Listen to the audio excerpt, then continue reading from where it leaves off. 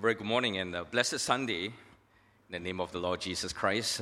This is the first Sunday of the Ascension Day that happened on Tuesday. This is the day where the church remembers that the Lord Jesus Christ ascended into heaven to be at the right hand of God the Father. Last week, Pastor Shern preached on how Absalom instigated rebellion against his father, King David. And we're going to continue to study this very tense and devastating period of David's life by looking at how Absalom plotted to have his father killed and how the circumstances, the situation worsened against David, humanly speaking, but yet how the Lord kept David from harm. Let's commit this time to the Lord. Father, we thank you that you are merciful and gracious God. We pray that you would teach us more and more of your ways and move us to always place our trust and faith in you in all circumstances and to obey you in all things. In Jesus' name we pray. Amen. Last week we saw how Absalom used his charisma, his considerable charm, and political skills to win the hearts of the people who came to Jerusalem to seek justice from his father, the king.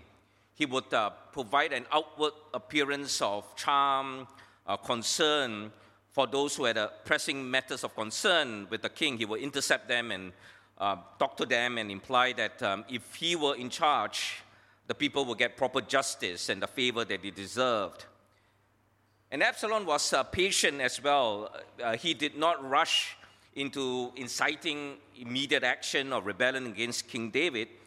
Instead, with cunning intelligence, he played a long game. He patiently, he spent the years patiently winning the hearts of the people, and this happened over a period of 4 years.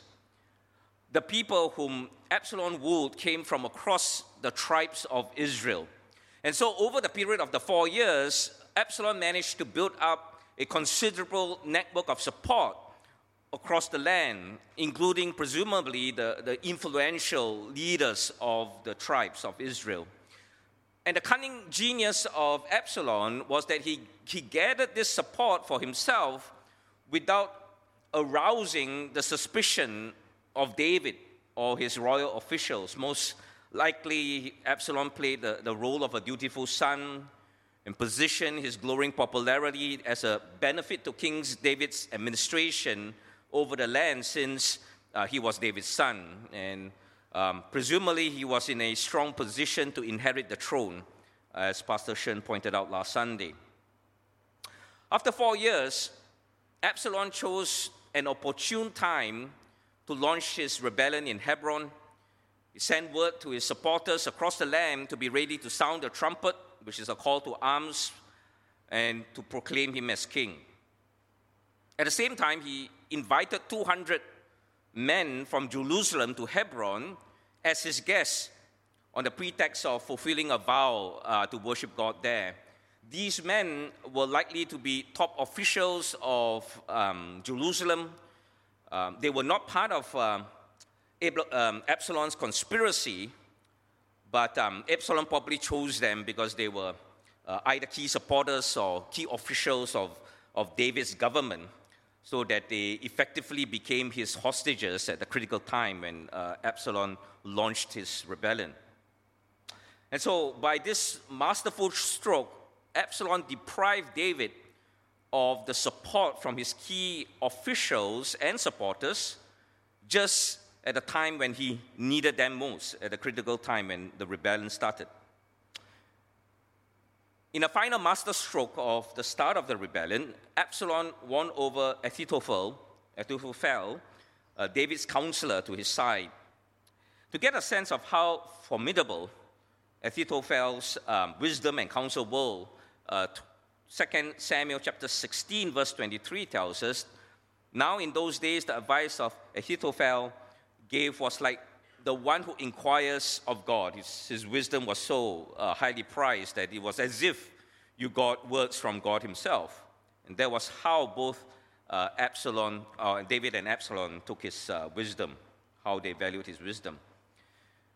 At the launch of his rebellion, Absalom had clearly a considerable network of supporters throughout the land, as we saw. And on top of his cunning intelligence, now he had the powerful counsel and wisdom of Ahithophel, while depriving his father David of core officials and supporters from Jerusalem. So momentum was building in Absalom's favor, and things was getting worse. They were getting worse for David. When David heard of Absalom's rebellion, he knew immediately that he had to flee Jerusalem with his closest supporters and family that were still with him. One advantage working for David was that his most loyal soldiers, his bravest warriors, were still with him, something which Absalom, for all his cunning, could not neutralize. Nonetheless, because of Absalom's widespread support from the other tribes, David was in real jeopardy at this point. This was the most devastating time of David's life. As you all know, this is not the first time he had to flee for his life as a hunted fugitive. As a young man, he fled the murderous jealousy of King Saul, and the Lord graciously protected him and ensured his ascension to the throne. And now that after all that he has accomplished for Israel, after all the battles that he had won for the nation against powerful enemies, David found himself having to run for his life again in his old age. The worst part of all was that it was his son out to get him. In 2 Samuel 16, verse 11, David says, "My son, my own flesh and blood, is trying to kill me." How did it all go wrong for David? In this particular instance, the events were a result of God's judgment on David for his sin with Bathsheba and his murder of her husband Uriah. If you recall, we saw that in 2 Samuel chapter 12, that the Lord declared the following, "Now therefore the sword will never depart from your house, because you despised me and took the wife of Uriah the Hittite to be your own." And this is what the Lord says, "Out of your own household, I'm going to bring calamity on you." But we also saw in 2 Samuel chapter 12 that the Lord forgave and restored David. The tension in David's current crisis is to what extent David would suffer loss in this period of crisis, and would God remember his covenant promises to David and maintain his grace and forgiveness to David even through a period of pain and devastation. And so our big idea for today is God is sovereign. He's in absolute control in any situation. God's sovereignty, his absolute power, authority, and control is never weakened by human craftiness or conspiracy. Neither are his promises ever diminished by threatening circumstances. His purposes are never thwarted by evil.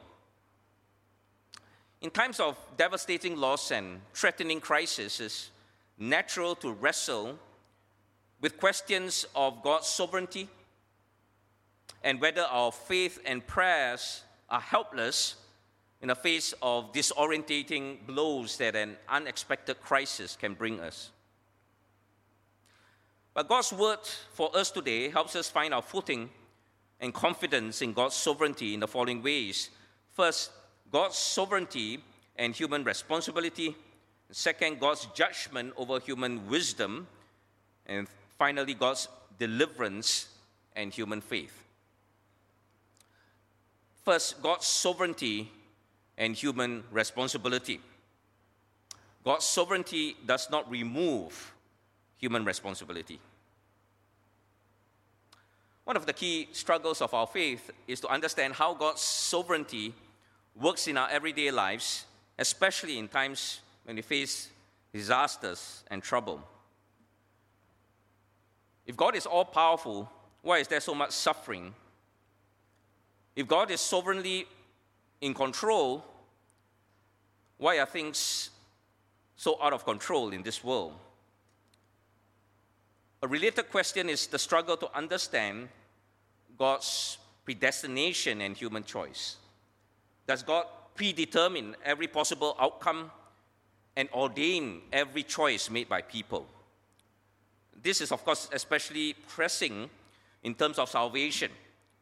Are we saved by God's predestination while others also lost by God's predestination? That means God chose beforehand those who will be saved and those who will be lost. Now, these questions have been debated, pondered upon, wrestled over a long time. Even Scripture itself, we see Job wrestling with understanding how God works out his justice and purposes. The Apostle Paul in the book of Romans addresses questions on why did Israel fall away and how they would be restored in God's timing and plan. So we won't certainly resolve every debate and answer every question today or anytime soon. But what we do have is the witness of God's word and the conviction of the Holy Spirit in our hearts. While sincere Christians can honestly disagree from both sides of the debate, we must not forget the most important thing that we do have. We need to let God speak for himself through his word and the witness of the Holy Spirit in our hearts. The word of the Lord makes clear that God is sovereign in an absolute sense. He's above time and space. He stands above creation. We could, for example, see God's response to Job from Job chapter 38 to 41, here in Isaiah chapter 46 and in Isaiah chapter 55, just to give you a sampling. His sovereign wisdom and power are above and beyond human understanding. At the same time, God gives people the ability to choose, the ability to decide whether or not to obey him in faith or go their own way. In Genesis, Adam and Eve are given to command in the garden precisely because they were designed with the ability to choose. The history of Israel in the Old Testament is full of situations, incidences where God appeals to his people to choose to obey him, to come back to him, to be restored, and yet Israel repeatedly went astray. So we can't say that God kind of chose for them to disobey. He appealed to them on numerous occasions. So in this sense, God does not override human will and free choice. But because he is sovereign, human choices cannot ultimately stop God's redemptive plan for the world through his Son. The Bible makes it clear that God does have a predetermined future for his chosen, redeemed people. And God is sovereignly at work to bring all things to fulfill his purpose and to work out all things for the good of those who love him and are called according to his purpose. Romans chapter 8, verse 28. But at the same time, people will be held responsible for the choices they make. And where God's sovereign will and control meets human choice and free will is, of course, a deep mystery. But this is how God designed it to be, and both are affirmed in Scripture.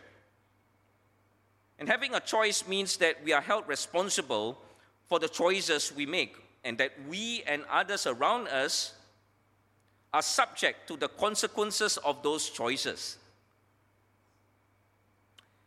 Before Israel went into the promised land, just before that, Moses kind of reiterated the law and commands to the people, including God's promises of blessing for obedience and warnings of judgment for disobedience. And this is what Moses says in Deuteronomy chapter 30, verse 19. This day I call the heavens and the earth as witnesses against you, the people.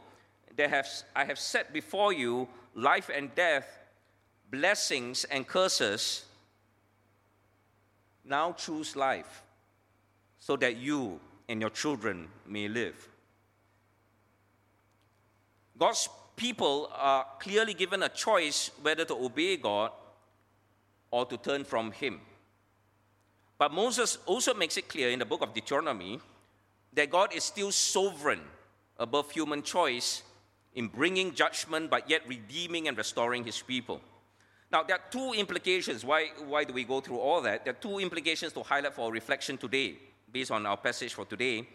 First is when we live in faith and obedience, God works out his plans and purposes in us and through us, despite whatever the challenges or the circumstances. His restoration and forgiveness sustains us even through the consequences of sin. The power of God's redemptive grace ultimately overcomes the consequences of sin for those who repent and come back to him. Their freedom is paradoxically found in their submission and surrender to God, that they will inherit salvation and everlasting life that God has prepared beforehand for those who believe. And so for them, in all things, God actively works for the good. Second, those who exercise their will to sin persistently without repenting, no matter how talented or wise or powerful they are, they will eventually be caught up in God's sovereign will to bring all sin to final judgment. For them, their plans and actions will be used by God to bring out the ultimate good for the redeemed and the ultimate judgment for the wicked. So whatever they do, no matter how powerful they might seem, their very rebellion will still be used by God for his ultimate purposes for salvation and judgment. As Proverbs 16 verse 4 says, the Lord works out everything to its proper end, everything, even the wicked for a day of disaster. And in Absalom's rebellion, we see how the Lord works out everything for David's deliverance and for Absalom's downfall. God's sovereignty ensured that even though David faced the consequences of his sin, he will eventually be saved because he repented. But God's sovereignty also ensured that Absalom will be held responsible for his chosen path of unrepented sin and rebellion. So our first takeaway then is that God's sovereignty ensures his purposes will be accomplished, but that everyone will be held accountable for the choices they make, whether the choices will make in either obedient faith or persistent disobedience and unbelief. Now, we have all made choices that we regret. We have made choices in sin that we regret. But God has made the most important choice for us that we will ever face, the choice regarding his Son, Jesus Christ. That one choice, that one decision in our lives is able to redeem all the choices that we have made in sin against God. And from that one decision, God's Spirit worked in us so that our choices progressively come in line with God's purposes for us in Christ. Just also a quick mention that God's sovereignty also works with the hearts of faithful believers in prayer and in faithful service. It's not God is sovereign, so we don't have to pray, we don't have to do anything in response to faith. God sovereignly also works with the prayers of his people. Yeah? Second, God's judgment over human wisdom. There's no wisdom, no insight, no plan that can succeed against the Lord. Proverbs 21:30. Absalom had the wealth of personal charisma, charm, and intelligence. But he used all of that to set himself on a path of sin and rebellion. In previous sermons, Pastor Shen has pointed out that David's failure to bring justice for Absalom's sister Tamar possibly planted the seeds of resentment and bitterness, leading to, of course, the direct cause. It led to the murder of Ammon, his brother, and eventually rebellion against his father. So it's fair to say that Absalom had a valid grievance against his father. But he chose to pursue a path to address his grievance. He took matters into his own hands without reference to God. In the scripture text that we have, Absalom only ever mentioned God as a pretext for his conspiracy and plans. There's no mention of him seeking or wrestling with God for what he is facing. In rebelling against his father, Absalom went against the commandment to honor one's father or mother. And in raising his hand against the king, he went up against the Lord's anointed as king. The Lord's anointed, effectively the Lord himself. Similarly, Ahithophel, I'm not going to go through the scripture, but we can surmise that Ahithophel was actually Bathsheba's grandfather. It's possible, it's not explicit in the text, it's possible that Ahithophel kind of learned about the circumstances of David's relationship with Bathsheba and what he did to Uriah. It's possible, and that could be the seed of his betrayal of King David. And so he had a valid grievance as well. But then he used his powers of intellect and wisdom on a path of conspiracy against the king as the Lord's anointed as well. In David's earlier life, when he was as a young man fleeing from King Saul, that time, the Lord already anointed him to be king. But King Saul had this murderous rage, and he pursued to kill young David. And David had an opportunity to kill King Saul, but he refused, right? He was even remorseful for even cutting edge of King Saul's robe. And if you recall that passage, he was convicted that how can I even think about hurting the Lord's anointed? Now, he had valid grievance against King Saul. He could have justified it on the grounds of self-defense and the fact that he is the anointed king. But he refused to raise his hand against the Lord's anointed, King Saul at that time. And back to Ahithophel, he is a man of incisive wisdom, and in this particular instance, he gave Absalom and Absalom's leaders a potent winning strategy against David. David was fleeing for his life, disorientated by the suddenness and trauma of Absalom's rebellion, and likely bogged down with non-combatants, members of his household who were not soldiers. David did have some of his bravest, most experienced soldiers with him, but they, like him, were possibly in a state of disorientation and disarray. And Ahithophel's plan was brilliant in that it called for Absalom to assemble a relatively small force of select warriors. They still likely outnumbered David's forces, but they were small enough to be quickly assembled and readied for the pursuit of David that very night when Absalom secured Jerusalem. The rapid pursuit of David's forces will greatly increase the chance of catching them unprepared, exhausted, and in a state of disarray, and to attack with violent ferocity to create terror and panic. He further advised a very shrewd tactic of limiting the mission to killing David. He advised, we're not going to display it here, but he advised, once you kill David, stop and then bring the people back, reconcile with them. So once David was killed, the operation was over. The rest of the people with David would be granted safety, clemency, reconciliation, return to Jerusalem. So this would have prevented the conflict from devolving into a long-drawn, costly guerrilla warfare in the wilderness. This was a truly brilliant plan.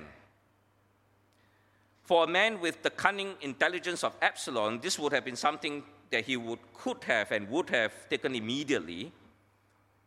But probably he felt some doubt that prompted him to get a second opinion from Hushai, David's friend and counselor, whom David plants as a spy in Absalom's camp. Hushai pretended to come over to Absalom but was secretly loyal to David.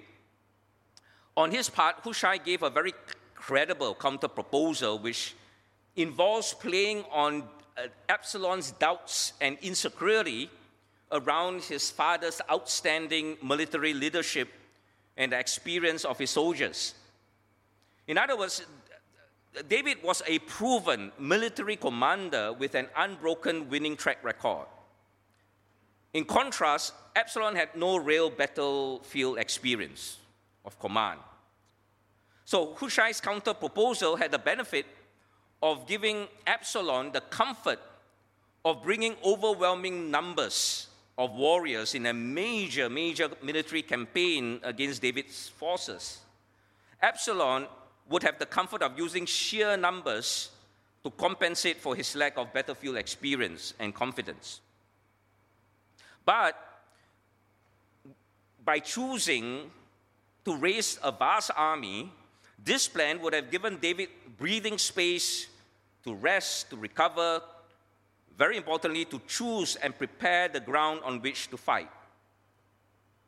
Absalom would have lost the element of speed, surprise, and the intense focused attack of Ahithophel's original plan. Nonetheless, Absalom and his leaders chose to go with Hushai's counter-proposal. They chose this option, it was their free will, but it was the Lord's hand behind the scenes. As 2 Samuel 7:14 tells us, for the Lord had determined to frustrate the good advice of Ahithophel in order to bring disaster on Absalom. Absalom chose to get a second opinion, and he went for that second opinion, but it was God who orchestrated the circumstances in which Absalom made the fatal choice to follow Hushai's counter-proposal. It was God's sovereign judgment against human wisdom. When Ahithophel heard that his plan was rejected, he immediately knew it was all lost. It was lost for him, it was lost for Absalom. He didn't need to wait for the outcome of the actual battle. He went home and took his life. His life was full of wisdom, but when he chose the path of rebellion, all the wisdom that he had was not able to save him. Our second takeaway is that God can sovereignly frustrate the plans of the wicked or turn around such plans to fulfill his purposes instead. But as we saw earlier, it's also God's sovereignty in meeting the prayers and the intercession of his people. And those of you who attended the prayer intensive training would know, right, the role of God's people to pray and intercede for the nation, for example. Third, God's deliverance and human faith. We come now to David. He's on the run for his life from his very own son. Now, he indicates some awareness that he could be under God's judgment, from God's pronouncement of judgment through the prophet Nathan in 2 Samuel 12, we saw earlier. In 2 Samuel 15:26, David says to Zadok, the priest, David says of God, but if he, meaning God, says, I'm not pleased with you, then I am ready. I, David, am ready. Let God do to me whatever seems good to him. So here, David confesses that God has a right to judge him. But yet, David maintains his hope in God's everlasting mercies, that God's heart is gracious and compassionate to those who turn in repentance to him. And we see this in one verse earlier, 2 Samuel 15:25, that Zadok, the priest, brought the Ark of the Covenant to David, perhaps as a symbol of God's presence with David. But David instructs Zadok to return the Ark to the temple. And then the king said to Zadok, take the Ark of God back into the city. If I find favor in the Lord's eyes, he will bring me back and let me see it and his dwelling place again. Throughout the crisis and escape from Absalom, we see glimpses of David's faith to turn to the Lord in his most desperate hour. When told that Ahithophel had joined Absalom, David prays this way: Lord, turn Ahithophel's counsel into foolishness. And God did answer David's prayer, because not long after that, Hushai, his close friend and counselor, turns up, who David then sends back as a spy to Absalom's camp. And as we saw earlier, he was instrumental in undermining Ahithophel's brilliant and potentially devastating strategy to ruin and kill David. We also get a glimpse of how David prayed and worshiped God during this time of crisis in Psalms chapter 3, which is attributed to David when he fled from Absalom. In Psalms chapter 3, verse 2, David says this: "Many are saying of me, God will not deliver him." In that moment of crisis, to human reasoning, David's situation was completely hopeless. It was only a matter of time, people said, when Absalom's net will close in around him. But David renews his strength in the Lord and declares in faith, "But you, Lord, are a shield around me, my glory, the one who lifts my head high." For David, it didn't matter how dire or hopeless the situation was.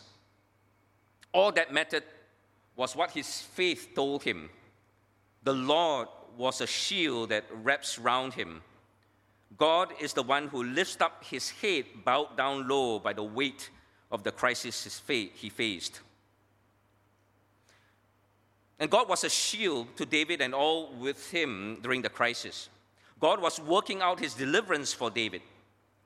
At the start of the crisis, Absalom had built up many advantages for himself, but God was progressively working to undermine his strength, while at the same time, God was working to build up advantages in David's favor. In other words, because of God's sovereign hand, the momentum that had built up so much in Absalom's favor due to human wisdom and craftiness was now progressively and irreversibly shifting to David's favor. We see this in how God provided David with important and loyal supporters like the priests, like Hushai, and arranging for others to bring food and supplies to David while he was on the run.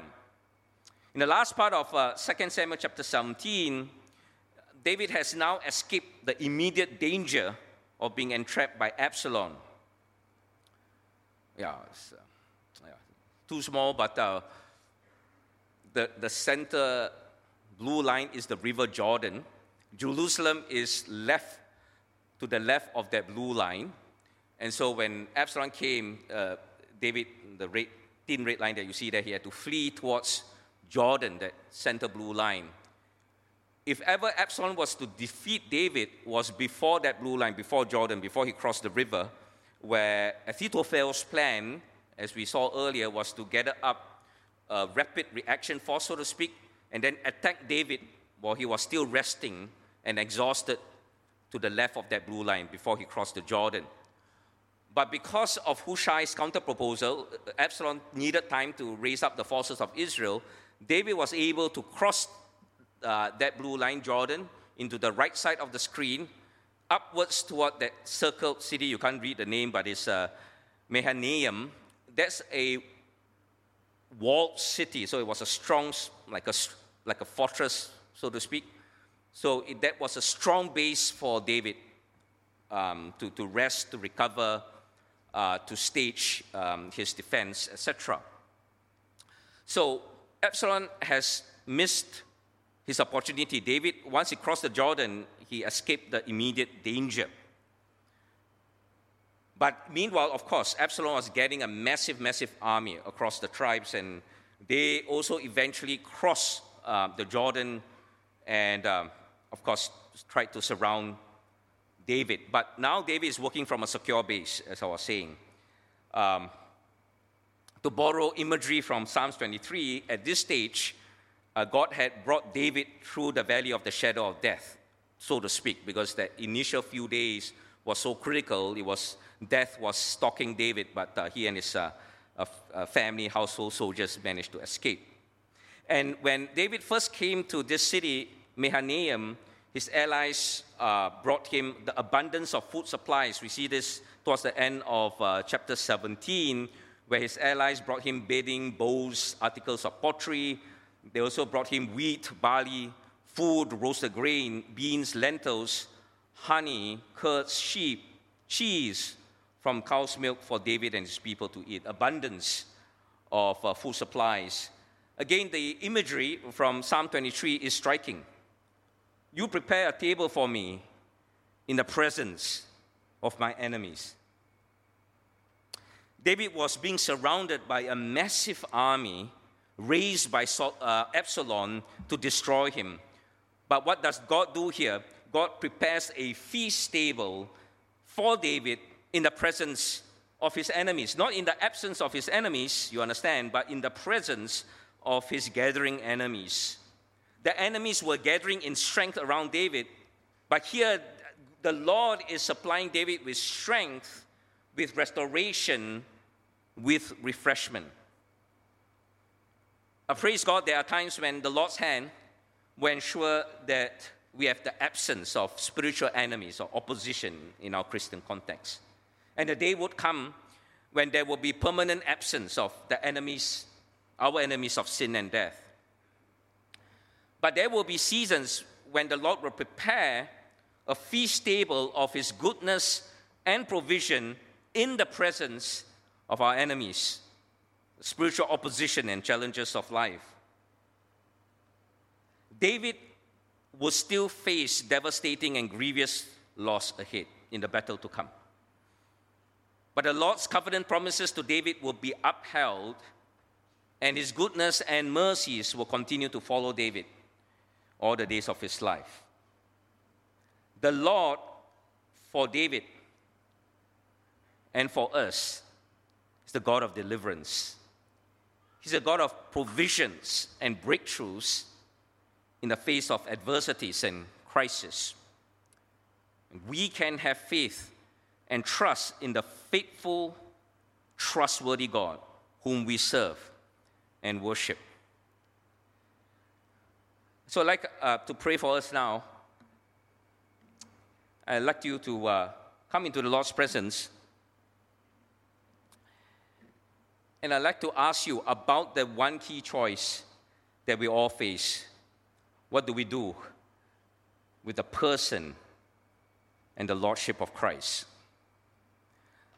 Do we make the choice to obey in faith, or to wait, or to turn our backs? The word of the Lord says, now, this day, is the day of salvation. God will not override your free choice, but he does welcome you. His Spirit works in your heart to bring you to the place of faith and surrender.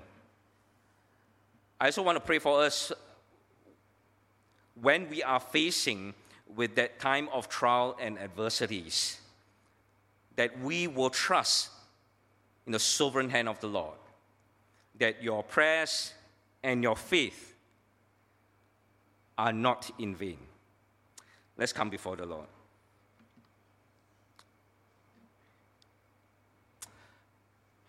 Father, we bow before your majesty. We surrender ourselves in the presence of your awesome, sovereign presence. Father, you are above all things. You are above space and time. By your grace and redemptive power, you can redeem us from all the sins and the mistakes, the wrong choices that we have made in life, and to bring us to new life, a new destiny, a new future in Christ Jesus. And so right now we pray that your Spirit will move in all our hearts, that those of us who have made that choice to follow the Lord Jesus Christ, we pray that your Spirit will affirm that choice made by the outpouring of your Spirit, that we will not go to the left or nor to the right, but we will stay the course to follow after the Lord Jesus Christ in every way, every aspect of our lives.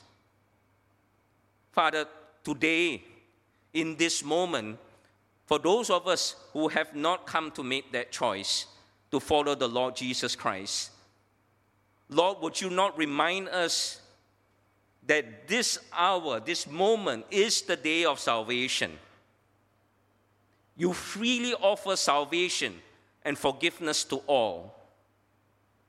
No matter what choices that we have done in the past, this moment is a moment of decision that will enable us to have new life in Christ. And Father, I pray for the hearts that are opening up to you right now, that your Spirit, your grace, will enable us to say yes to the Lord Jesus Christ. To say, yes, Lord, I surrender my life to you. I give you my will. I ask your forgiveness in the name of the Lord Jesus Christ. Father, I pray in the face of the challenges, the trials, the adversity, the uncertainties that we face.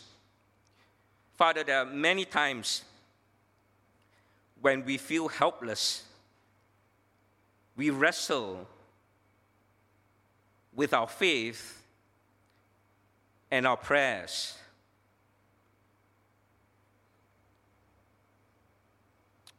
And Lord, many today now are bringing those struggles before you. I pray, Lord, that they will know your awesome presence. They will be assured of your sovereignty. You are the God of our breakthroughs. You are the God of our salvation. You are the God of our deliverance. No one who puts their hope in you will ever be ashamed, will not be put to shame.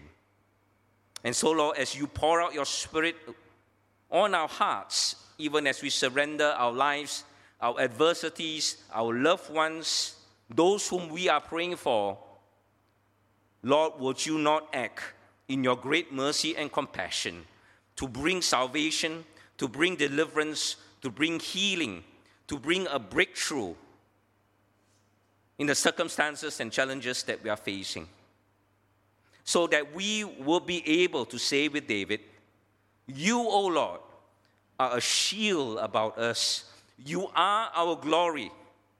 When our head is bowed down with adversity and depression and grief and loss, you, Lord, are the one who lifts up our heads with your grace and mercy.